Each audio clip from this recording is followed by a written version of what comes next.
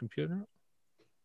So it's Rod Maxwell, and today on the podcast, which is Life After Work, I have the usual suspects, Paul Davies, Phil Harrison, and Ash Sharma. And today's subject is we're going to talk about what it's like now being in our 50s and not working.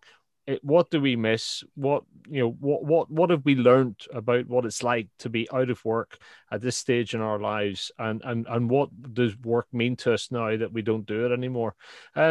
So, Ash, I'm going to turn to you because you're like Phil. You're one of the most recent guys out of the four of us to stop working.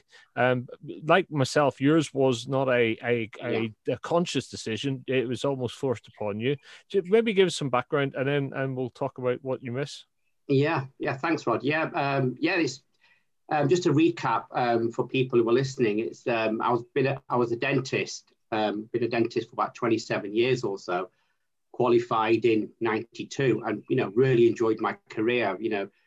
I started to specialize in implants, and I was really happy with the way things were going, and I've really good professional life. I had a good patients, working in Altrincham on Barrington Road, had an excellent routine. Your life is organized for you almost, and then you enjoy meeting people, the patients and the staff, and that is the biggest thing that I miss. It's this, the camaraderie with the staff, the crack that you have with them. It's just really, it's fantastic. And you don't, you say, with your work colleagues, you don't realize how important they are, and how integral part of your professional life they are until they're not there.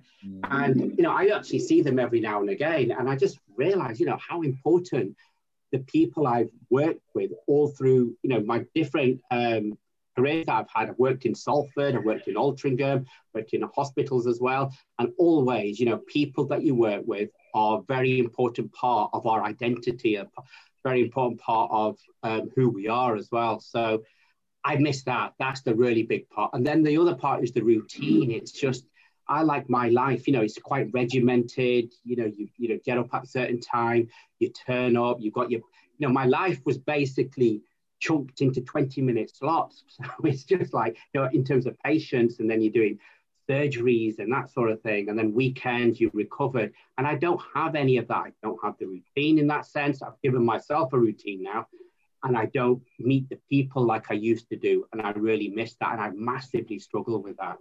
I'm still struggling with it now. And it's quite, as you say, Ron, it's quite a recent thing. So, I don't know how the others have, how you guys have dealt with not meeting people. Maybe you do. Maybe you're different. Maybe you do have a good circle. But my circle was very, very tight. It was very professionally based. So, that's what I struggle with, to be honest with you. It was really hard. There's no doubt, I'll be into cliches. There's no doubt I miss the people, but maybe I have a slightly different perspective on it. Just a quick recap from me as well to set that context. Our situations are slightly different.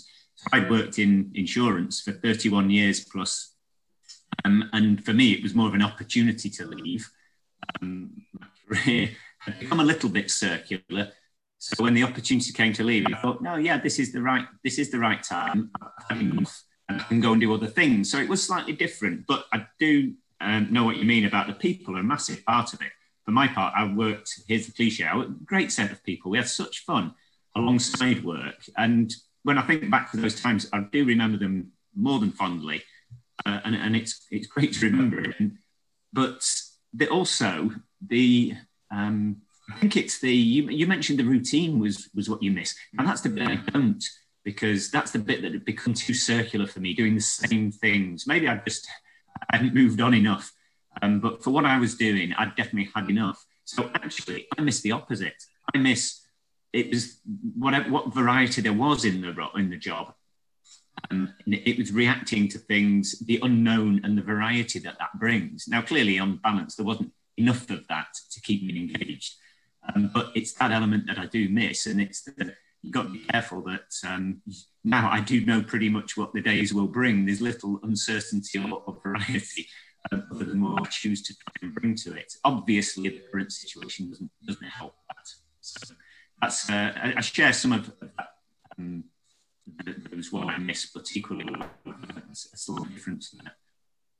Paul, different. Your situation is quite different because you've gone from something that was in a strict structure, and now you've become self-employed, if you like. And I'm just wondering whether discipline is something that you've had to teach yourself a little bit about, because if you don't write one day, or if you don't write for a week, there's nobody there to turn around to you and say you're doing the wrong thing. But if that kept going, that would be a nightmare. So have you had to create a new self-discipline, if you like, or do you always have that? Well, I've tried. Just to remind the listeners, I was with the Greater Manchester Police as a police officer, frontline police officer for near on 30 years. Now, I loved the job. I loved it. We had a great team. We had such a close set of guys and gals on our relief that we used to go on mini holidays together. We used to go take a long weekend in Amsterdam, or a long weekend we went to Annecy in France. We went to Brussels. We went all over the place. We were very, very close, and we got the job done. We had a great set of supervision. It was just, we used to say we should put in a crime report for theft of a living, because we enjoyed doing our job so much. It was like, we're getting paid to do this, and it's really good.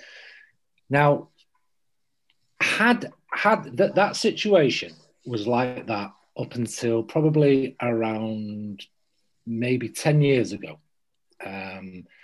Had I have been at retirement stage then, it probably would have killed me to leave the cops, because I absolutely loved it. Again, it's what you boys have said. You had all my colleagues.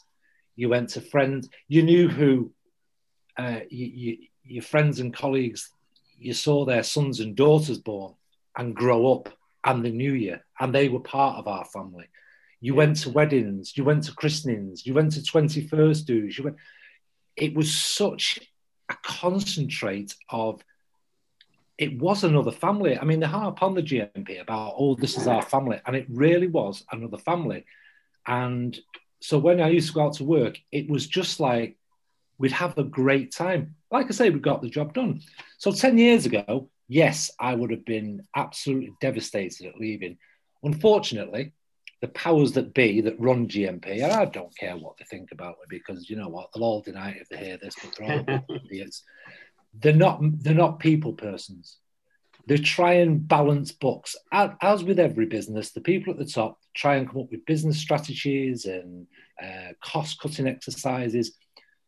So you remember when the country, we went on this pay rise freeze and everything like this, to try and cut things down. The first people to get hit by any pay cuts, any pay rises, freezes, is the police, because we're an easy target.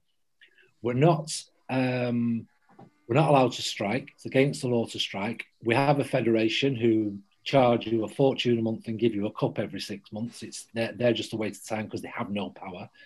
So the powers that be changed the whole the whole pattern, if you like, of the police force, trying to make what they believe better. We have a saying in the police. You probably have a saying and say they've reinvented the wheel, and what goes around comes around.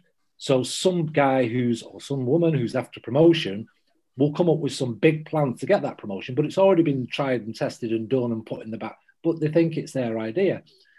So they messed about with the dynamic of the police so much, it broke reliefs up. So our relief, it broke us up. Some had to go to another relief, some had to go to other stations.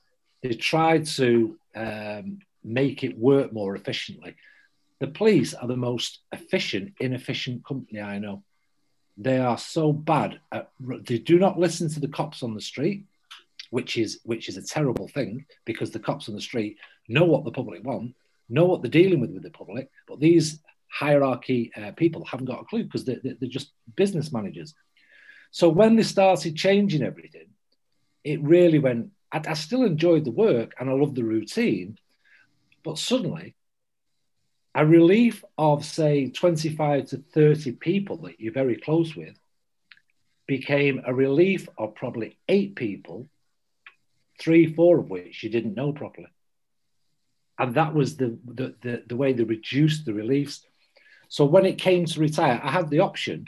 If I could have stayed on, you're allowed to stay on in the cops. After 55, you can stay on till, I think it's 65.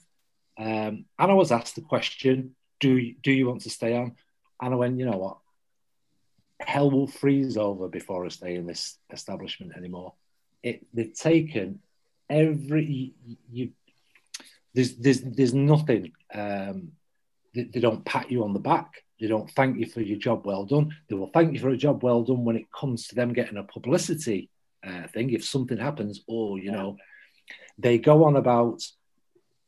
I suffered ash. I know you mentioned a few weeks ago about the fact that you had a bit of a breakdown. Well, I had a very bad injury with the police. I got into a fight. I ended up having 2 of my discs removed. I was in hospital for quite some time, having various operations on my back. The only thing the police force offered me, now bearing in mind they're going about a big family, we are family, we love you all. The only thing they went on about was the fact that they were going to put me on half pay if I didn't get back to work pretty damn quick. And it was like, do you know what? I've given you 20 odd years of my life. This is the first time, whilst on duty, I get injured and have to have half my bloody back removed. And you're worried that I'm not back at the station. Where's your compassion? Where's your empathy? The fact that it came to Christmas about 3 years ago, came to Christmas, and I thought, I'm going to get put on half pay here. I've got bills, I've got Christmas presents, I've got everything. I can't say to the Halifax mortgage people, oh, I'm going on half pay, so I'm only giving you half my mortgage. You can't do that. And I begged and pleaded and tried to get help off the police. And do you know what? Their answer to this, when I was on the phone to HR, get your federation to step up to the plate. And she put the phone down. And I thought, terrible. I can't get anywhere. That spiraled me into great. That's poor attitude, isn't it? Yeah. And I just went down and down and down. And I ended up, I had, they say it was PTSD as well as like depression and stuff like that. And it just got worse. I ended up, which I didn't want to do, I ended up working in an office in Gorton. Yeah, working at an office in Gorton from the police station there, and did that for the last year and a half of my career. So when it came to retiring, there was nothing I missed about it. I didn't have any of my friends working with me, my colleagues. I'd see them occasionally, and the banter would start and everything like that. But no, there was nothing. Even when you leave work, there's something odd happens though. That even when you get, because I didn't have any issues with the people, that ethos and the people aspect of the company, I have to say was great where I worked. And the company was finance. I don't have an issue with them left on good terms. So it's not that at all. But the thing about people is they're still work colleagues. And however well you get on with them, there is always that the bond is work possibility. And when you go outside that, and I feel it now that I've left, and it's exacerbated now by the time that's passed, and because of COVID, we've not been able to get together. I don't want to be that guy who harks back to former glories and former times, and all you do is reminisce about the times, because I'm conscious that they're still moving on as a team with their team dynamics. Things will be happening in work. The cultural thing picks up on these things, and you're not part of it anymore. So I don't want to be that guy who back and you're yesterday's man mate sort of thing. I totally agree, and I'll tell you for why. When I left work, I realised I didn't actually have any friends. It knocked me for 6 because I suddenly lost all those people I've been working with and known for years and years and years.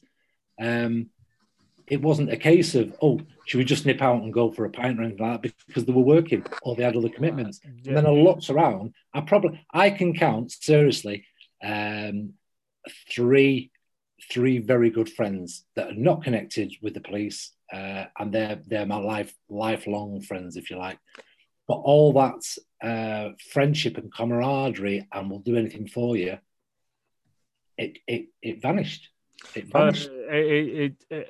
This was the biggest thing that I struggle with, and it was a bit of a psychological thing, because I made partner in our firm in the July, and it was the end of September when I became ill. And so, and you know, making partner is your entrance into a different sphere of the firm. You're essentially an owner of the firm, but you realize there's different levels within that. You know, you're back to the start, but you know, and it was something that I always wanted to do from the day I started working for my first consultancy firm.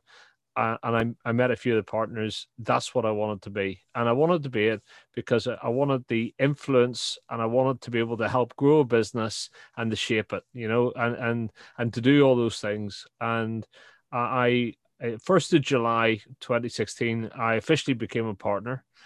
The 30th of September, I was in the hospital, and that was 3 months. And I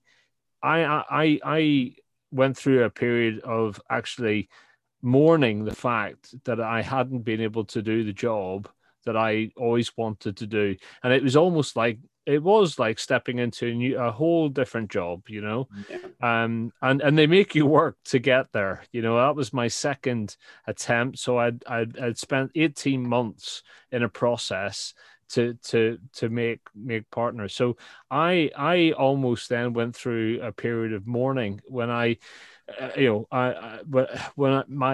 could get my senses gathered that actually I wasn't going to die, and I understood what was going on around me. Then I went through almost a grief period with work, and what I realized then is the people that you were working with, their lives have gone on at 90 miles an hour down the motorway, and you're struggling on the pavement of a pedestrian street, if you like, and they don't mean to forget about you, but their pace of their lives are such that they're bound to almost, you know, and you get a lot of love and you get a lot of attention when you make partner, because it's a big thing. And it is that zero to hero, or hero to zero thing. You know, suddenly I felt that was it. And they did, it wasn't them. It was a consequence of a situation, you know. And I really struggled with that. And my initial reaction was to just try to treat it like sliding doors, try to pretend that was a different life and leave it behind, and start to create a whole new life.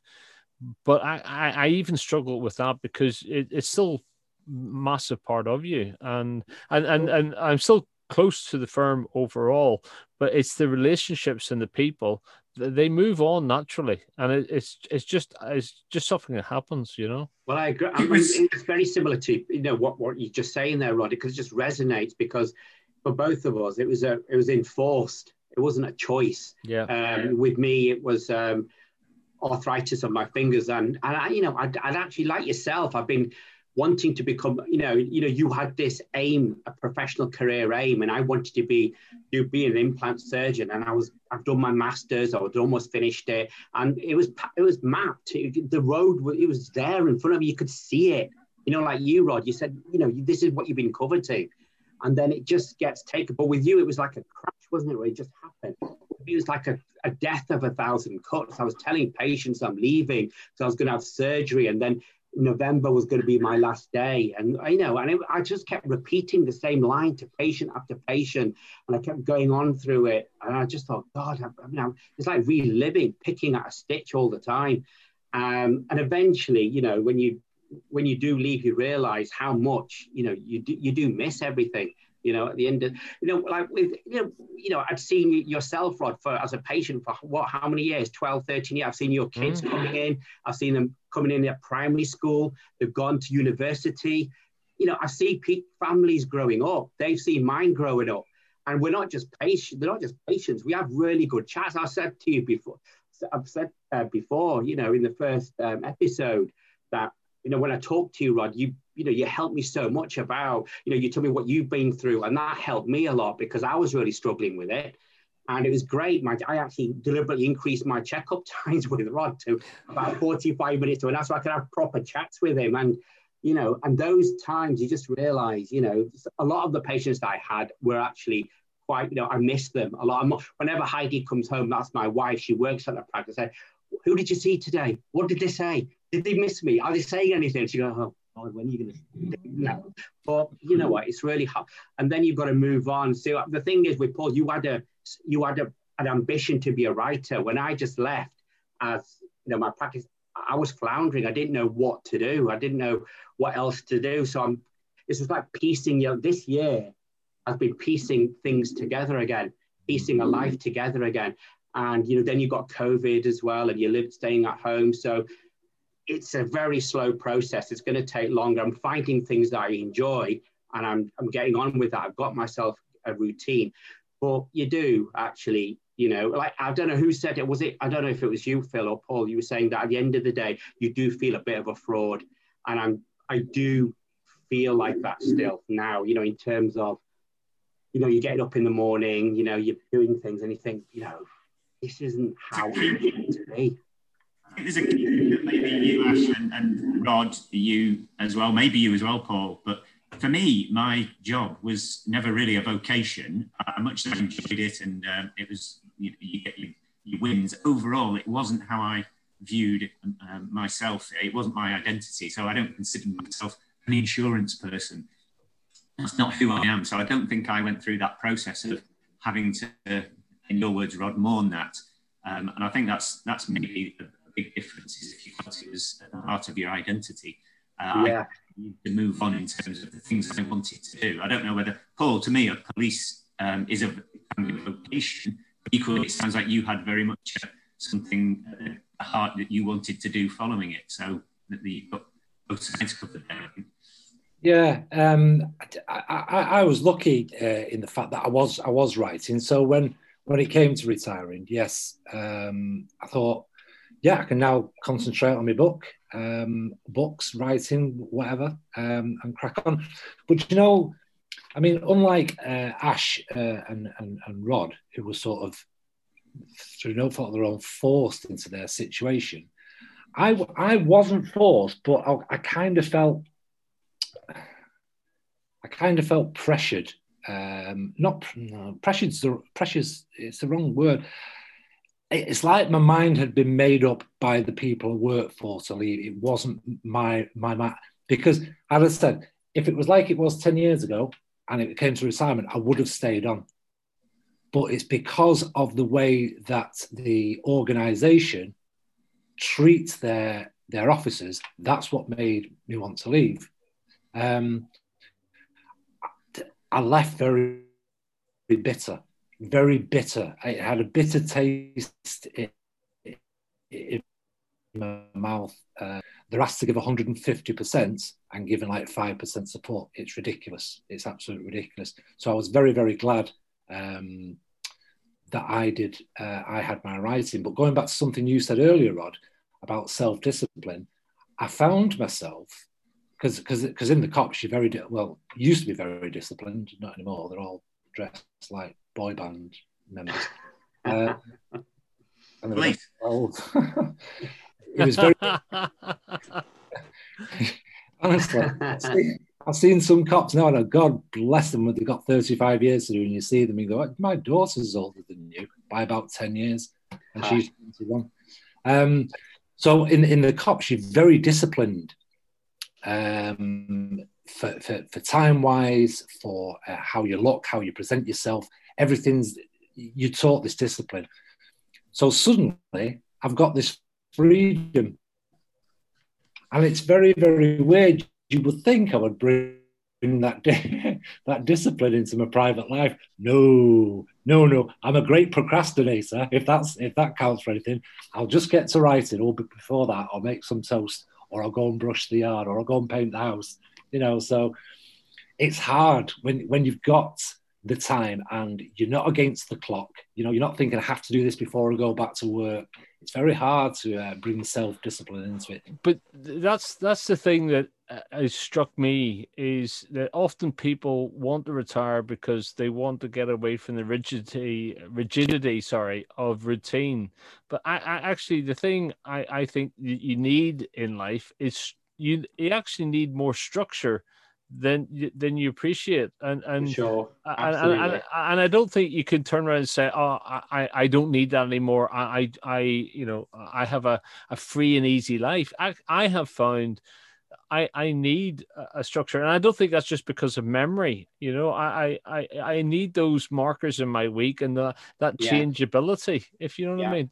No, I totally, absolutely spot on. That is it. I mean, all straight from school, everything's been, for me, has been structured. It's how I wanted it, and it's all the way through. It's like that. And, you know, if I don't have, personally speaking, if I don't have that, then it's a problem. But I've given myself that structure in lots of ways, in terms of even just getting up really early, being with the kids, then going to the gym, and then doing trading what I do, and then and then I'm going to start looking at other things. I'm looking at, look at what you've, like you personally, Rod. I mean, you've got a skill set that you had, which is really high end at what you were doing, and you're applying it to what you've got now. With this, you're working with radio to organize it and do the station. That's not an easy thing to do. That takes a lot of effort, lot of things to bring together, a lot of people to bring together, and and that, I think, is a reflection of what you have within yourself and from the job that you did. And I think with each of us, we've got that within us. From our, the silver lining here is that we've got skill sets, character traits within ourselves, which we can bring to fore in whatever we decide to do after we've retired. I don't know what that'll be. I mean, I don't know what that'll be next year. COVID's sort of kicked us in the kahunas this year, hasn't it? We don't know what's going to happen next year. But I think we've got to be optimistic as well, haven't we? We have got a lot to offer, haven't we? The thing that strikes me, and I think we may have mentioned this before, but when Cameron used to go on about the big society, right, it probably was a terrible cliched word, but I sort of get what he meant, which is there are things out there and there are communities within society that actually would benefit from people having been in work, going in and working with them or helping them. Yeah. And I, so for example, the charity shop I worked in Headway, that was more beneficial to me than going and speaking to a psychologist every week about me getting over the trauma, the mental trauma of not working, because it started to give me the things I missed. It gave me a bit of structure. I would go in 3 hours, only 3 hours once a week, but I had colleagues there and we had conversations, and it would be, how was your week? How's the family, etc., etc. And you had customers, regular customers, who would come in and you would chat to them. And that little shop actually saved my bacon in a way, not only because it gave me structure, but it made me feel like I belonged to a community again, because I felt completely, completely out on my own, really, because I think companies do wrap you around you, it's part of their culture to put a support mechanism around you, and that's part of the quid pro quo, if you like. So I personally believe, that you have to go out and find the things to invest your time in a little bit. I think you're right, Rod. There's 3 things I think I'd look for if I find another role. Maybe it's not a conventional job, but find some sort of role out there. I think, one, I'd like to contribute something to society. I think there's something to be said for doing something that's socially useful. Goes back to that sort of vocation thing. Secondly, what you just mentioned there, and we've touched on before, which is the community aspect, i.e. friends and colleagues, being sociable just gives you some human contact. And the third thing would be to engage the brain, if you like, some sort of problem solving or some sort of intellectual complexity to something. The reason I don't miss work really is it certainly had the colleague bit, the community bit, But I think in latter years, I didn't have any problem leaving it because I didn't feel it was socially useful. If you like. I'm sure it does in the economic scheme of things. Insurance, of course, has its place, but not my role particularly. And it certainly didn't mentally challenge me in the end. So I think if those are the things that I should work about the working world, if not my last role when I was working. But you know something that's really struck me as I come to the end of the year is typically every year you would sit down with somebody in the business and you would set some objectives for your next year, right? And some of them would be economic around the types of deals you would be doing, the money you'd be bringing in. Some of it would be personal development. Some of it would be business development, right? So you had a framework to that. And actually I've realized that they again help you. They give you a bit of focus, a bit of to your year, and so I've started to put my own objectives in place. I don't write them down necessarily, but I think about them and think because again I realize I missed that performance management structure, that framework, that process, and you don't have anybody to coach you. We always had mentors or counselors or coaches, and maybe your mates can be, but it's I miss that part of work really, I think we talked about that.